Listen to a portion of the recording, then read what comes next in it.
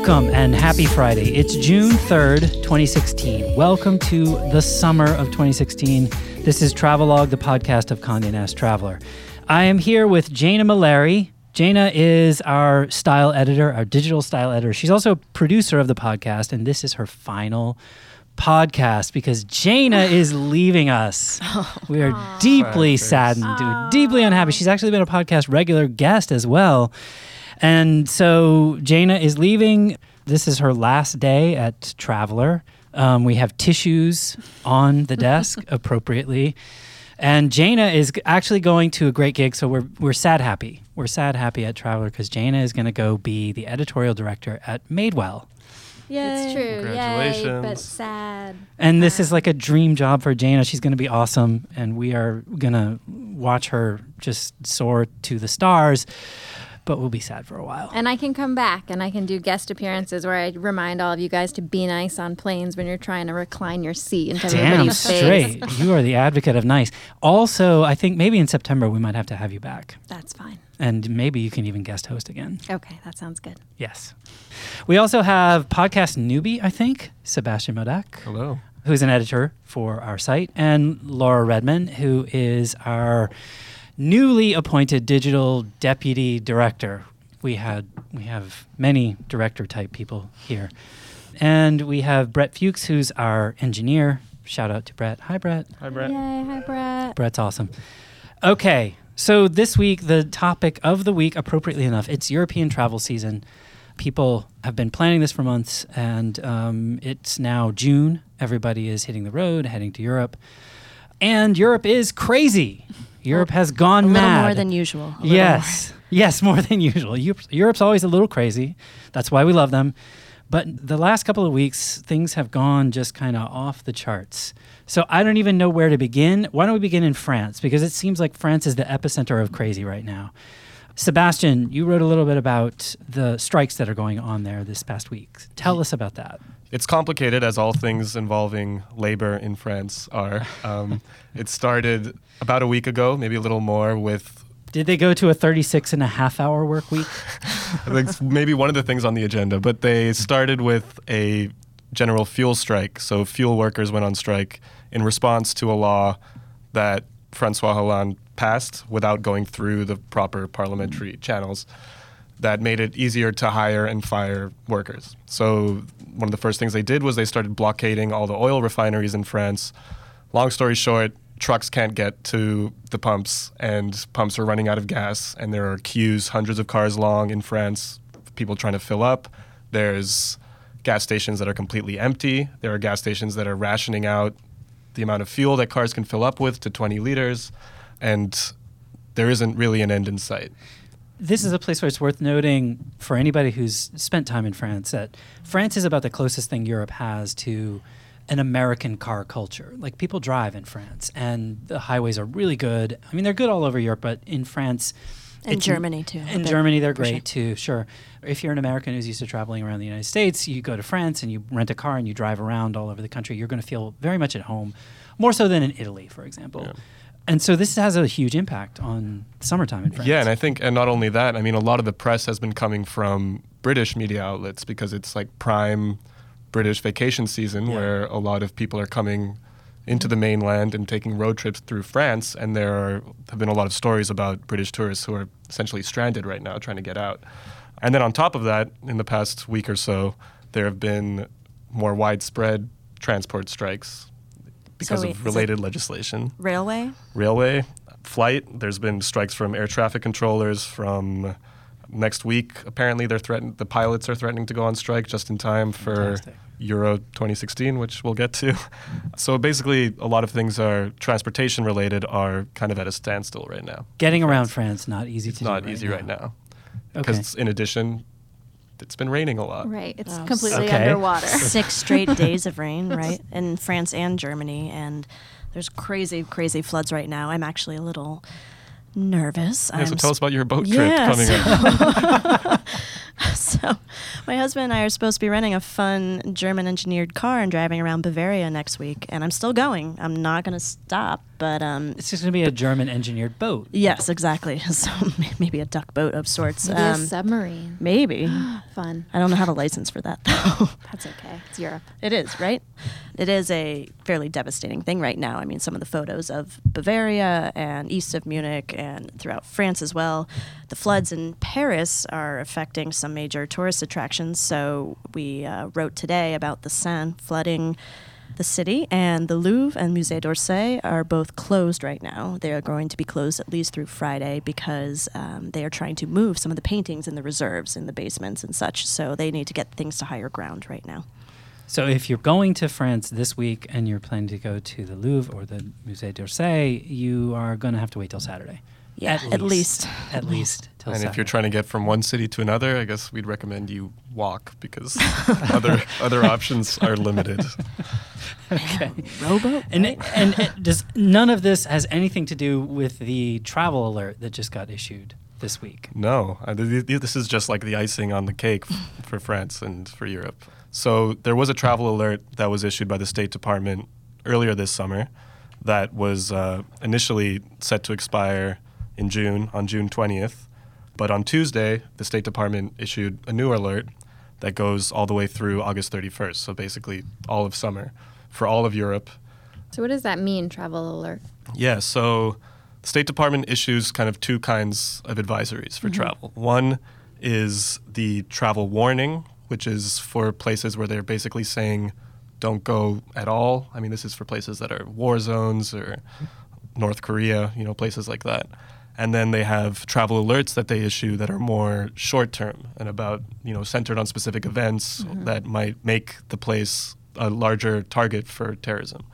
So in this case, the new travel alert is related to a bunch of things that are going on in Europe this summer, namely the Euro Cup, the huge, European soccer tournament that starts in 8 days in, of all places, France. Excellent.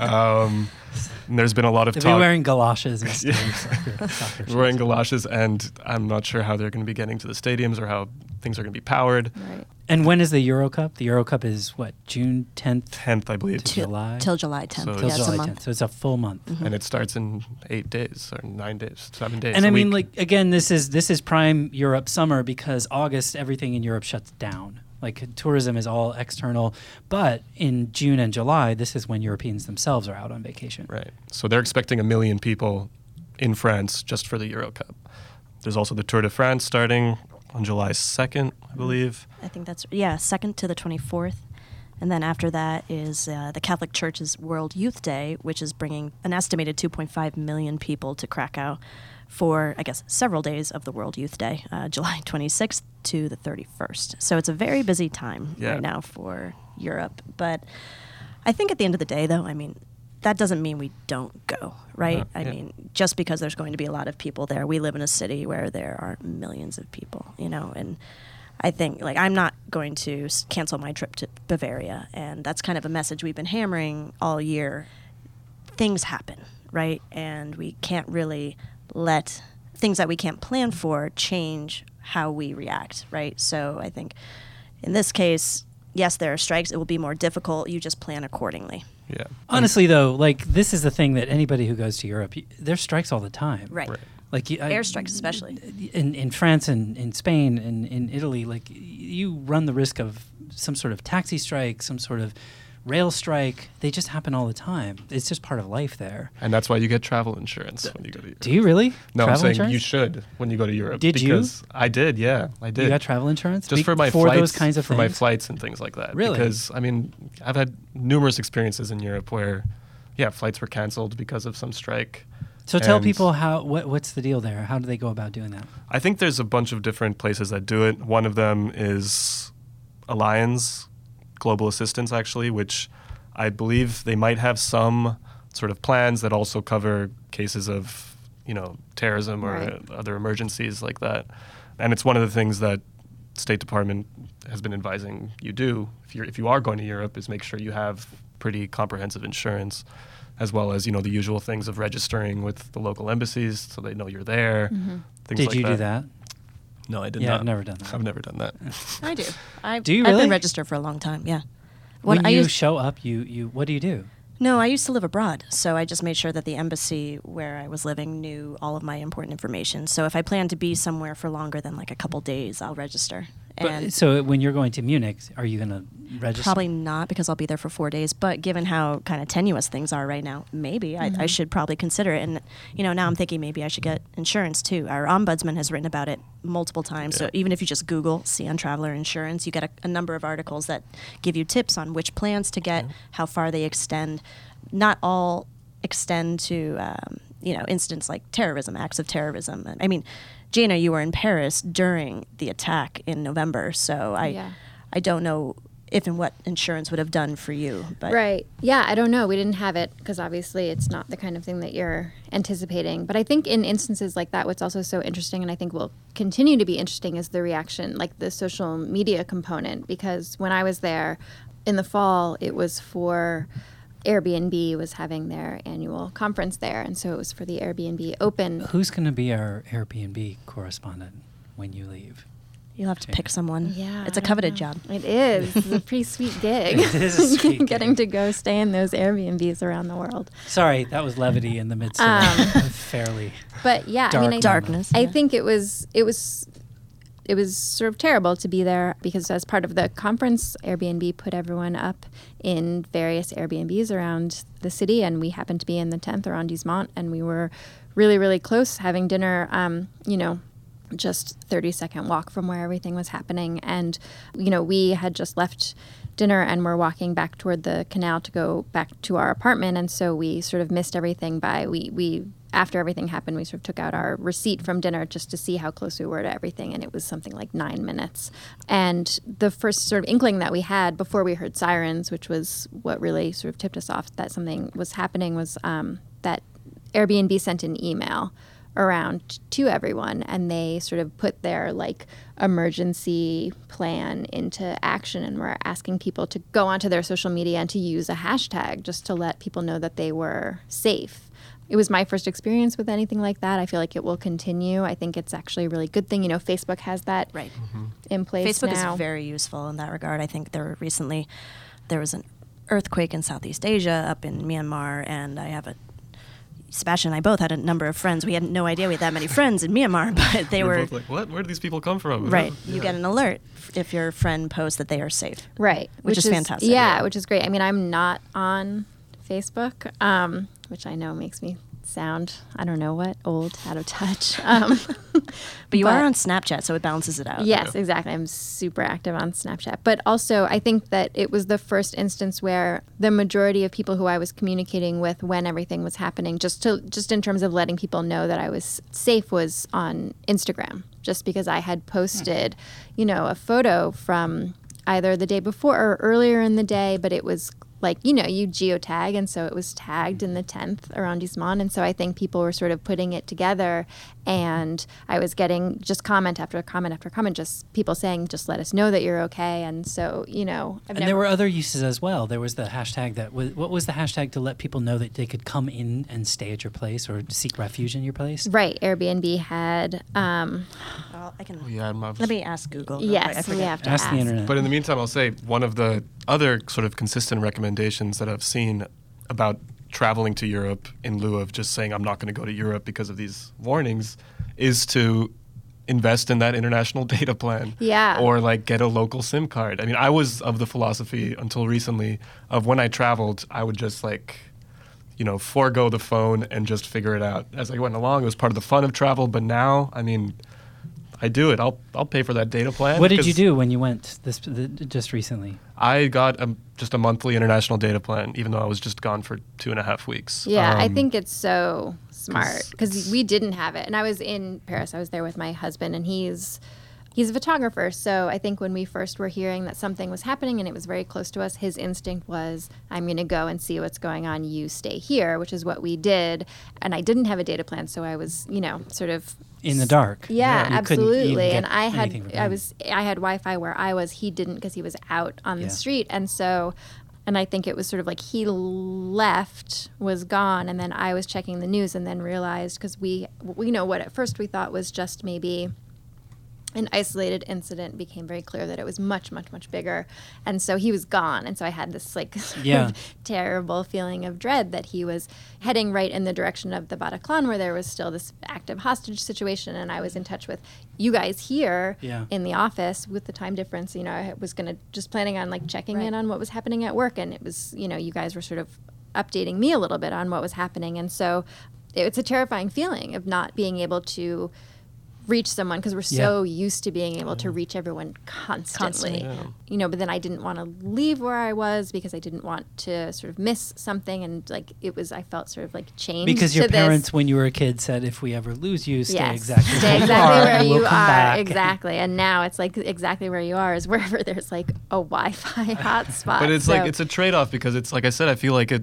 You know, my philosophy for travel used to be, you know, be in the moment, forget your phone. You don't want to be just like scrolling Facebook when you're in some amazing place. But that's different from text messaging somebody that you're actually traveling with. Totally. But once you have that data plan, you're going to do both. You know? Right. You're gonna, your habits won't change as much as they do when you typically go abroad. I think part of going abroad, part of the fun is that you can, you know, be outside your comfort zone, experience things. You're not going through your daily routine necessarily. And my daily routine is to check my email before I get out of bed. Right. I don't want to do that on vacation. Yeah, you know? no, it's true. It's definitely true. I think But like it's a necessity now, I feel like. Totally. Yeah. It's a smart move. I mean, if we can recommend anything, right? If you are still traveling in the next few weeks to France or Germany, you know, maybe get a data plan. Maybe consider getting some travel insurance. It's not difficult. I'm a huge advocate of the local SIM because you tend to get a better deal. You get a lot more data for a lot less money. You have to deal with a little bureaucratic hassle of just sort of going to, you have to go wherever you are to like the Vodafone or the Orange or the But it's whatever. usually in the airport. It's really great. I mean, it's usually right there when you get out of the international terminal. It's And it'll worth take 10 looking minutes. into. Yeah, definitely. We do that because, you know, whenever we go to Italy, we make sure and get a team. Yeah. Get a team card. I mean, but not to advocate for one or the other because I don't care, but like Vodafone's everywhere. Orange is through most of Europe. You know, Team is only in Italy, but it's everywhere in Italy. So the other thing about Europe is that the coverage is just really, really good. And so it kind of doesn't matter which one you choose. You just pick whatever's the best deal. But you typically get a lot more data. You typically are going to get like a gigabyte a day or something like that. For nothing, for like $15 to $25 max for the entire time you're there, which is very good. Do you know, is it country specific though, or is it EU? You can get both, but here's the thing is you tend to pay more for the ones that let you go across borders. Right. So, I mean, again, it's like you have to decide your own hassle factor. But if you go with AT&T or Verizon or whatever, you're going to pay hundreds of dollars for very little data. Oh, I know. It's super convenient. If you're a business traveler, if you can expense it or write it off, fine. Okay, that makes sense. But the fact of the matter is that if you're just a regular person, you get so much more. Just be willing to deal with the hassle of walking into the store and getting it, because the culture there is much more organized around like, you just get a phone and then you just throw a SIM in it. More than we are here. Here, like you bind yourself to a carrier and that's just what we know. There, that's not how they do things. Yeah, I remember we talked about it before I left on my most recent trip, but I just got overwhelmed. So I was in like 12 different cities in 2 weeks or something in 8 different countries. And when I was trying to talk through the different roaming plans and stuff, I was just like, you know what, forget it. I'm just going to buy an American plan. And you're right, it's really expensive to just buy it with Verizon or whatever. Yeah. T-Mobile's kind of the go-to, right? The one that has the best international plan. If we may take a stake, I mean, we have a lot of people on our team who advocate for that. Okay. That's good to know. Paul Brady is a big advocate of that. And also, I will just give a plug for Google's Project Fi, because Project Fi will give you, for like paying no more than you pay in the US, which is like $10 a gigabyte or something. It's incredibly good. But they will also give you just free coverage. The thing about both T-Mobile and Project Fi is that when you go to Europe, they drop you down to 3G. So if you want faster coverage, and if you are a photographer, if you are wanting to send massive amounts of data, which you've sort of gotten used to. I'm not a photographer. It doesn't matter to me, but I do take a lot of pictures, and the thing that matters to me is getting, like, they all get backed up to the cloud. So what happens is it'll sit there just kind of like trying and trying and trying and trying and trying, whereas if you have the 4G connection, it goes much faster. And it still is cheaper, but these are all really good options. These are all really good, sort of things. I just would encourage people, like, just be brave. Like, it's not that hard. Go Right. spend 15 euros. It's really easy. And if you don't do that and you're in a situation, I think what ultimately happened was that, my husband was gone and he was sort of like, I'll be back in 30 minutes, which I know him well enough to know. That's an hour, right? Yeah. Not gonna happen. No, not going to happen at all, especially That's if marriage like speak. there are, things happening, and it was clear that there were things happening.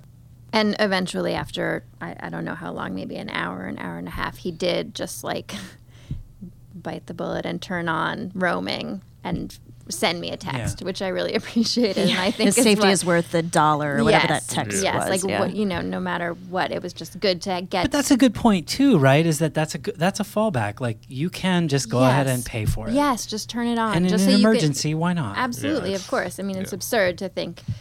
When he sent it, and then there was a part of me that was like, "Ooh, I wonder how expensive that's going to be." But it was also like, "Oh, I'm so glad that he's Yeah. okay," because I figured I was being, optimistic, obviously, and thinking that he was probably fine, and of course he was. But it was just good to just have him say, "This is what's happening. I'm with the police, and I'll be back in 30 minutes," which of course is another 3 hours. Right. But it was fine. Right. So moral of the story is, I think, stay connected. Yeah. Stay Yeah. connected. It's- More than you might have in, years past. Yeah, totally. And I did find that hashtag we were talking about Oh, yeah. earlier. It's hashtag open house. I Or do remember that, porte ouvre, which is my bad French pronunciation. But Right. that was what was used in Paris, and it was used again in Brussels when the attacks happened there. I think, interestingly, we were talking about this earlier. Brussels, unfortunately, has seen a dip in tourism this year in the aftermath, along with Istanbul, which faced a number of attacks earlier this year. And interestingly, Frankfurt, Germany, has seen a dip. But tourism across Europe is still steady. It is good, especially in Paris. Paris, It's up in Paris, right? it's like up a little, which is fantastic, given the circumstances and Yeah. the situation you're talking about, Gina, that you lived through. People are brave. It's a really nice thing to see. I think, Seb, you have some of the data, Yeah, right? I got numbers. All You right, wanna- give us so, numbers, man. Alliance Insurance, the company I was talking about earlier, basically did a study of flight bookings this summer in Europe from American travelers. And basically between Memorial Day and Labor Day, they looked at bookings, and they found that actually overall, despite these alerts, despite what may seem in the media as mayhem in Europe right now, overall in Europe, travel is up 9.3%. That's in a lot. Europe as a whole. That is a lot. That's a lot. No. Yeah. And how much of that has to do with the fact that flights are cheap? Oh, right. We put up a deal today that was like flights are $400 to That was $500 round incredible. trip. Yeah. I It know. made me want to just go buy a flight without even caring. It's Which so- I think a lot of people It's like do. it's like a third of the price No, if you buy exactly. at high season. And it was in like August through Thanksgiving. You can go over the holiday. It's ridiculous. And the flights to Ireland right now, by the way, are stupidly cheap. I mean, we go talked about, embrace and Dublin. Ireland is one of the places that we are recommending people. There's like that road trip around Ireland that we were talking Yeah, about. the Atlantic Way and also the Northern Coastal Causeway are Yeah. gorgeous. Yeah. And it looks like people are listening because Good. so Numbers? We are so influential. There's been basically, as these people have unfortunately stopped going to Istanbul or stopped going to Brussels, we found these like huge spikes in other parts of Europe, places like Ireland. So the Dublin and Shannon, Ireland, travel to those places increased by 42.8 and 46.5% Wow. respectively. Amazing. Athens, 42.7% And this is more good. people Like going. Greece needs. Yeah, Yeah, Greece not- needs not, it. not only is needs Greece it. an amazing place, so like Right. all of the sort of histrionics aside, but like Greece is an amazing place, and they need it. Yeah, and Lisbon also up about that much. Amsterdam also up about that much. Wow. Well, So- you spent a really good weekend in Amsterdam, or you said it was one of your favorite places. I mean, on it was your- 12 hours, but it was an awesome All right, 12 it hours. felt like a weekend, yeah. it felt like a weekend. Can we say why you were there? Yeah, we can say why I was there. Or you So, say why you were there? Yeah, so I just came back 2 weeks ago from a whirlwind of a tour. I was playing drums on a European tour for David Duchovny, of all people. And Sebastian is obviously our coolest staff member. He's blushing right now. blushing. Yeah, so I was in, like I said, I think it was 11, maybe 12 cities in little over 2 weeks, living out of a bus. And I would recommend everyone to travel to Europe right now because it was and ride amazing. in a bus with David Duchovny. David He was Duchovny not does on the not take the bus. The rest of the band does. Does Willie Nelson take the bus? I feel Willie- like Willie Nelson takes the bus. Willie Nelson might have his own bus though, Yeah, and the I rest think of the he's band like and on crew a are in a bus different right one. now, even if he's not on tour. He just climbs on the bus, sparks it up. So I will say, like, I mean, it was obviously a very different experience to most travelers, unless you're trying to just do like a breakneck road trip through Europe.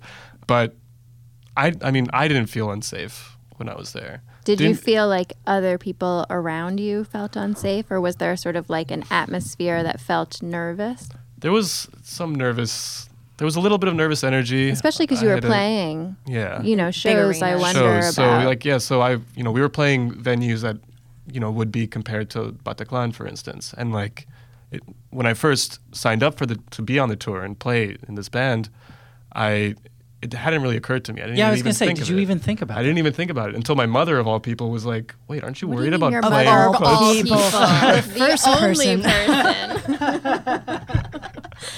person. You're right.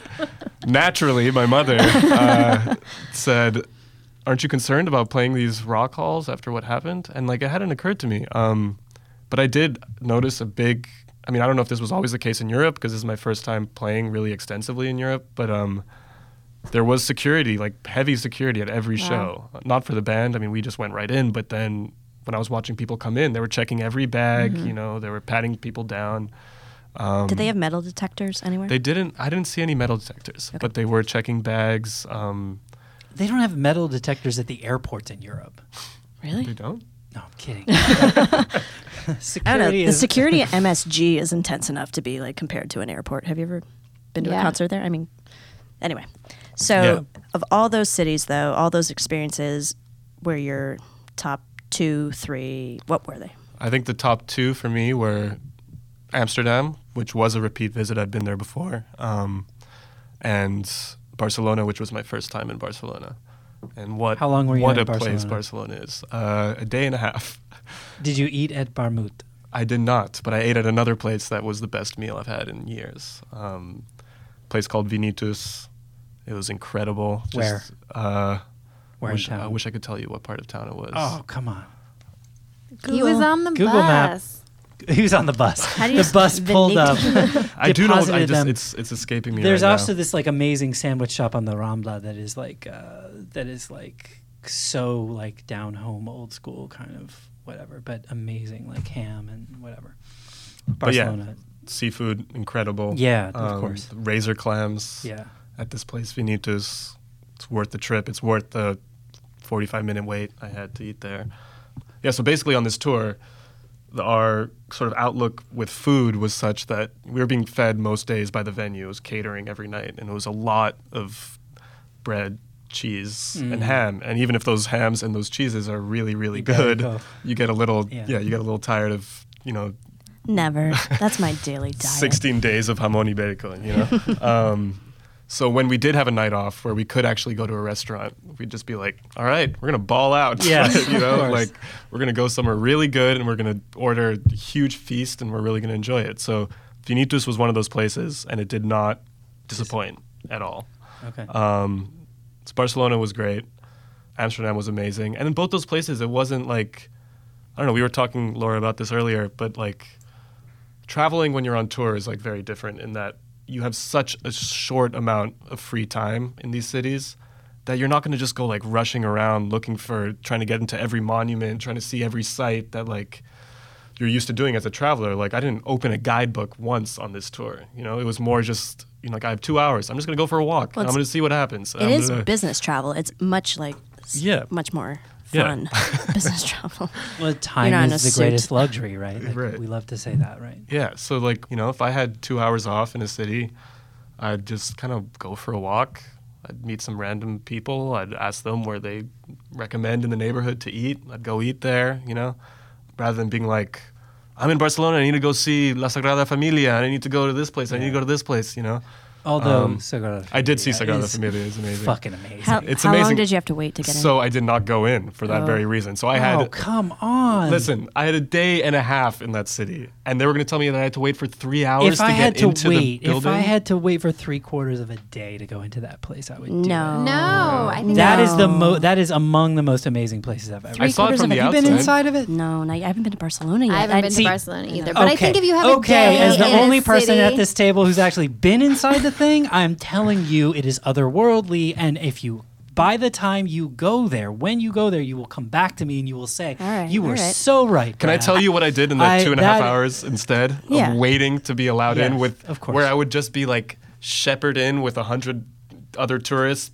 not really even enjoying it? This is what I did. I went for a walk. I ended up at La Boqueria, which is this incredible food market in Barcelona. Yes. Yeah, we've yes. written Where about you Yes. can just I've been there. where they shuck oysters right in front of you, Yes. and it was amazing. Yes. Kept on walking, bought a beer at a convenience store, ended up on La Barceloneta on the beach, had a beer on the beach on my own. And the Barcelona, and- did you sit in the little concrete chairs? I did, yes. And then Must do that. So by the time I had finished that beer, that's when I would have been allowed to go into La Sagrada Familia. Those So are he's all good fed- things. He's fed and watered at that point. Yeah. And I'm otherwise going you're to in tell line. you should have gone to Sagrada Next Familia. time. There is nothing like it on planet Earth. The closest thing that I've ever seen like it is actually in Chiapas, in San Juan Chamula, in the church in San Juan Chamula. And it's completely like the opposite, but at the same time, it's exactly the same thing, which is that you go into the church in San Juan Chamula, and basically, it's this weird cross section where the Catholics came, they built a church, they couldn't get anybody to come to the church. So what they did was they put pine needles on the floors and they made the inside of the church feel like the forest, which was where everybody was used to worshiping.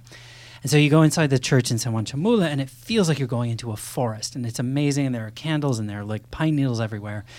Sagrada Familia felt like that in the sense that like going inside, and now I'm like going completely like over the top here, but it felt like going inside a forest. And in fact, when I went there, at the time that I went there, there was also an exhibit in Barcelona of Gaudi's.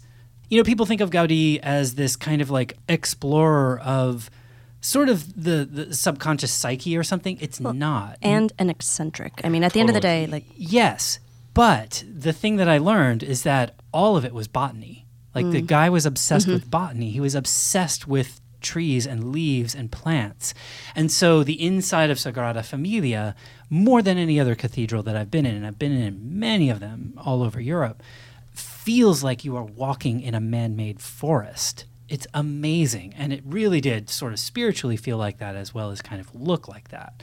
And it's designed to look like that. But that's why, I would say, great that you had your beer. The Barceloneta is amazing, but you can also do that in Malaga. You can do that in other places.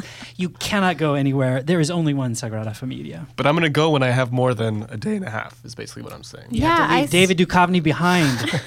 I still sort of feel like I would always choose Sebastian's Day over waiting in line. I just had this debate because I was in Italy a few weeks ago, and I was in Tuscany and with a couple of people who had never been to Italy and had never been to Florence, and they had like same kind of thing. Like I was heading back to the airport and they were going but on a later flight and had maybe 5.5 hours in Florence, which is a city that I have lived in and know very well and love very deeply. And so it was like this debate on like, what do you do with When 5.5? did you live there? I lived there in college and I won't right? say when. No.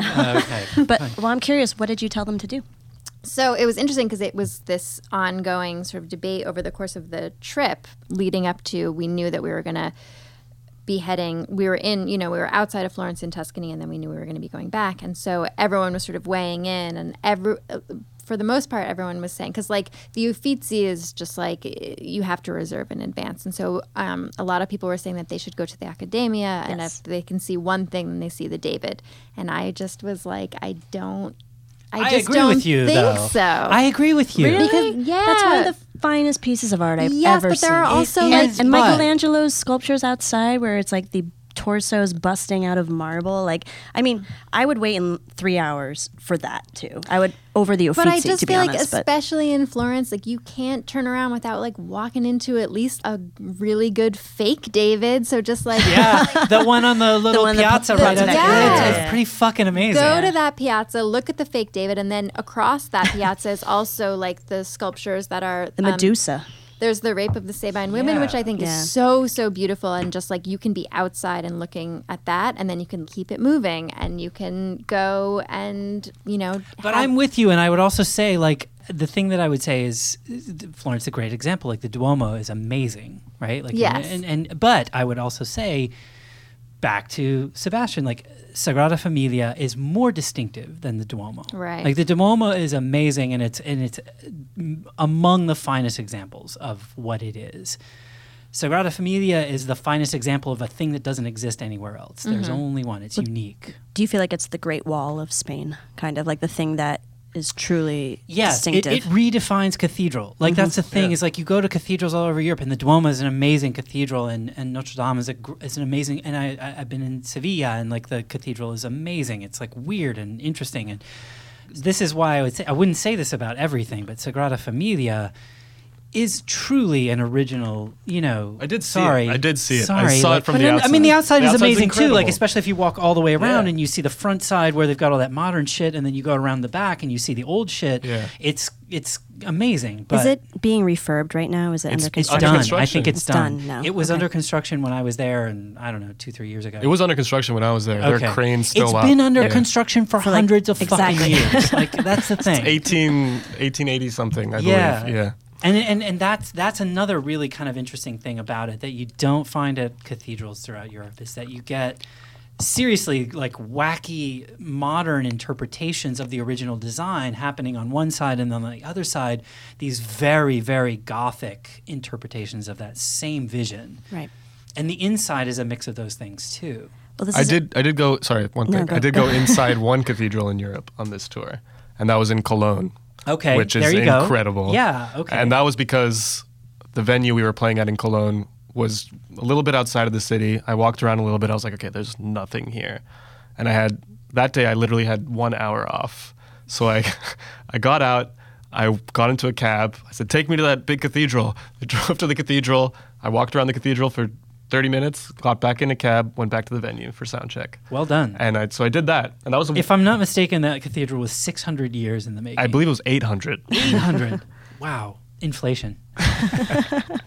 Well, it's interesting. I mean, we're putting up a piece today about this, what tourist attraction, like true tourist attraction, is worth the wait.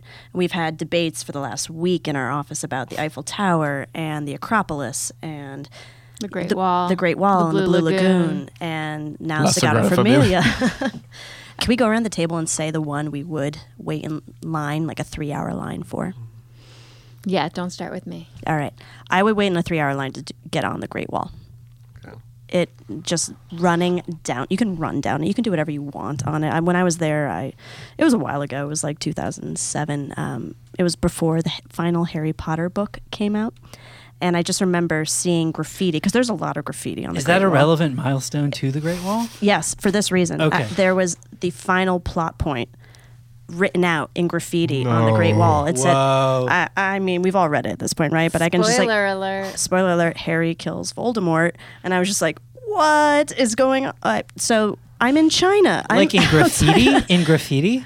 Yeah, it was spray painted on the Great Wall. Wow. The Great Wall is very tatted up right now, but it was worth it. And there are ways to not wait 3 hours to see it. And I think the views of Mongolia and China, and it's just the wall itself snakes along like the longest bridge you've ever seen, and it keeps going off to the horizon. It was unreal. Like we're talking about, like it redefines architecture. It redefines what you know about a wall, right? I Right. mean, Yeah. it's unreal. It stays with you. So that's Sebastian. mine. I think for me it would be, I feel like the answer I come up with is one that I didn't have to wait 3 hours in line for. And it's Borobudur outside of Yogyakarta in Indonesia. It's a huge temple that went through like 3 or 4 different civilizations. And so you can see those civilizations as you climb it, as they put it in. There's Hindu sculptures, there's Buddhist sculptures, there's animist sculptures at the bottom. And you don't have to wait for 3 hours. And you can go at sunrise, and it's open, and you can be there as the sun rises. And you're just at the top of this mountain with Buddhist stupas as far as the eye can see, and then just the sun rising. I think that would be it. I didn't have to wait for 3 hours, but I would. Yeah. Jaina. That's not in Europe, by the way. Are we doing Europe only? No, China's okay. There's the Great weird. Wall of China. None of you guys are in Europe. I know, we kind of went off Mine's course. in Europe. I think the Sistine Chapel. Oh. Because it's just... God, that's an experience in and of itself. I mean, right? yeah, it's bonkers. I think And- that's, Yeah. I'd Did Can we second say whole the that. thing. Vatican in general? The Yeah. Vatican Museum in general? I'd second that, Absolutely, yeah. And like, They had a lot of places in Rome like that, though. Yeah, I mean, Rome is... Rome is special. It is. Did you have a moment in the chapel?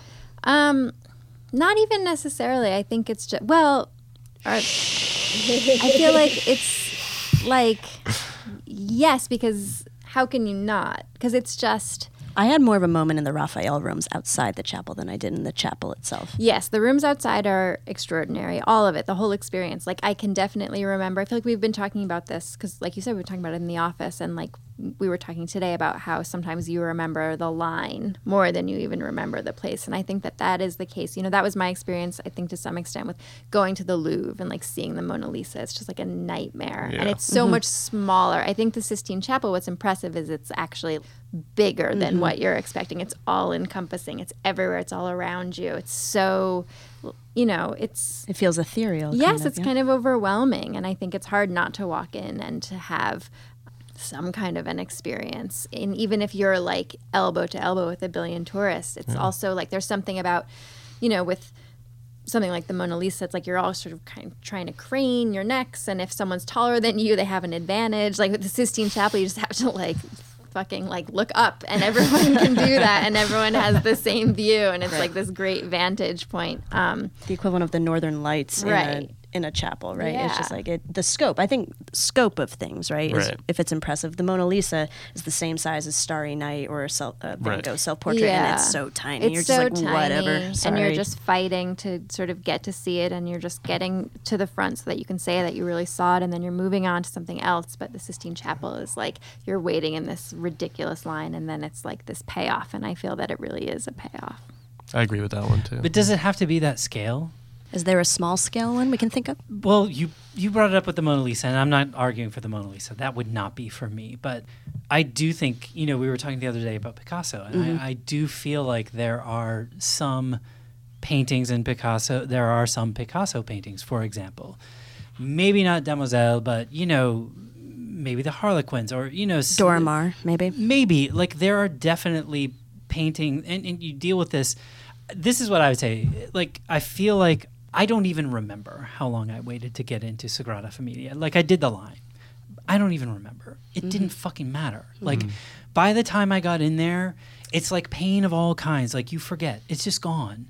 And the same thing with even the cathedral in Seville, where I waited online for probably like an hour and a half or something. And it wasn't even the greatest sort of cathedral experience that I've had. And, you know, I just feel like these things, once you know, the same thing with the Vatican and the like, I feel like, yes, I waited online. I have no idea how long. It didn't matter, because once I got in there, the thing itself was so amazing that all of that melted away, and I don't even retain it. Yes, I think so. I think for me, for whatever reason, it is, you know, going to the Uffizi in Florence and seeing, like, going to the Botticelli room and seeing Birth of Venus, and there is something about, you expect it to be, or I expect it to be big, and it's not. It's small. And then, but the Sistine Chapel is. But then, But yes, they're so tiny up there, like the sort of No, Adam but and like- God the is experience the is- ascension, is like huge. Experience yeah, is come on. huge. You're like enveloped in it. You know? are, but the actual figures, like that was my experience of going in there. And Do you this need is not glasses? A bad, You need no, to wear Oh, glasses. come on, this Like, is not a everything's bad blurry thing. and- It's not a bad thing. It's not a bad thing. Like, but you're so far down, and like, you know, Adam and God are so far away. But even they're actually that is- small. They're but like a all small of thing in a it- panoply of the whole thing. No, I think all of it is super impressive because it's I all agree. together, put together. It's just like it's big. It's bigger than us. Yeah. I mean, I was 7 years old the last time I saw it, and I remember it vividly still. You know. Yeah. True. I think it's. I mean, of course, there are other things like there's like a Last Supper by Andrea del Sarto that's just outside of Florence. That's probably the most sort of, I don't know, memorable like art experience that I've had, where you just walk in and I was like not expecting it to be so powerful, and it was. But in terms of just like tourist attractions where you have to go and stand with like a bunch of people who, like, let's be honest, you're going to probably feel like you're like somehow better than, but you're in line with all these people and you're all like herded into a room like cattle. That, you know, there are certain things, like you're saying, like the Great Wall or like Sistine Chapel, like that are just sort of worth it and that transcend it. I think there's a lot more things than we're letting on.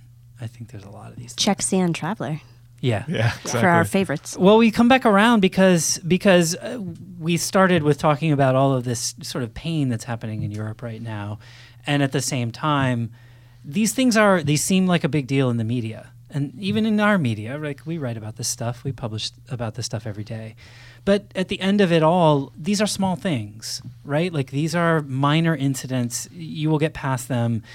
They are bumps in the road. And I guess our message to people, I suppose, would be you just have to go and you have to do what you need to do and you have to go and it's worth it. Just deal with these things. They are part of life. They happen in any place, right? Yes, and prepare for them a little bit. Get traveler exactly. insurance and get a good data plan And tell your mom where you're going. tell your mom where you're going and like listen to her when she tells you to be careful, but don't let it And stand text in your message way. her when things go In every city. when things go south. Love you, Mom. Okay.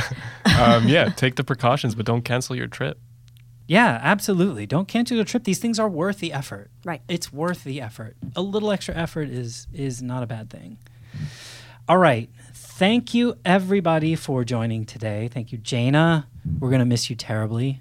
You're a wonderful podcast guest, a wonderful producer, and I'm sure Laura is holding back tears because I know you're an anchor of the team. I don't cry, but absolutely.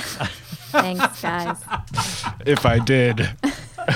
But if I did, now would be the appropriate time. Love you, Jay. Thank you, Laura and Sebastian, for coming in. Thank you, everyone, for listening. Subscribe to the podcast on iTunes. We are also on SoundCloud. And don't forget to visit us on cntraveler.com. We are also at Condé Nast Traveler on Facebook and YouTube, and CN Traveler on Instagram, Twitter, and a very, very active Snapchat lately. Let's go around the table, tell folks where to find you. Jaina. You can find me on Instagram at JWMalari and on Snapchat at Jaina Malari. And madewell.com very soon. I'm Laura_Redman at Instagram, and I am Danon825 on Twitter. You can find me at Seb Modek on Instagram and Twitter. And I am at Bradrick. Thanks, everyone. Have a great weekend and travel to Europe.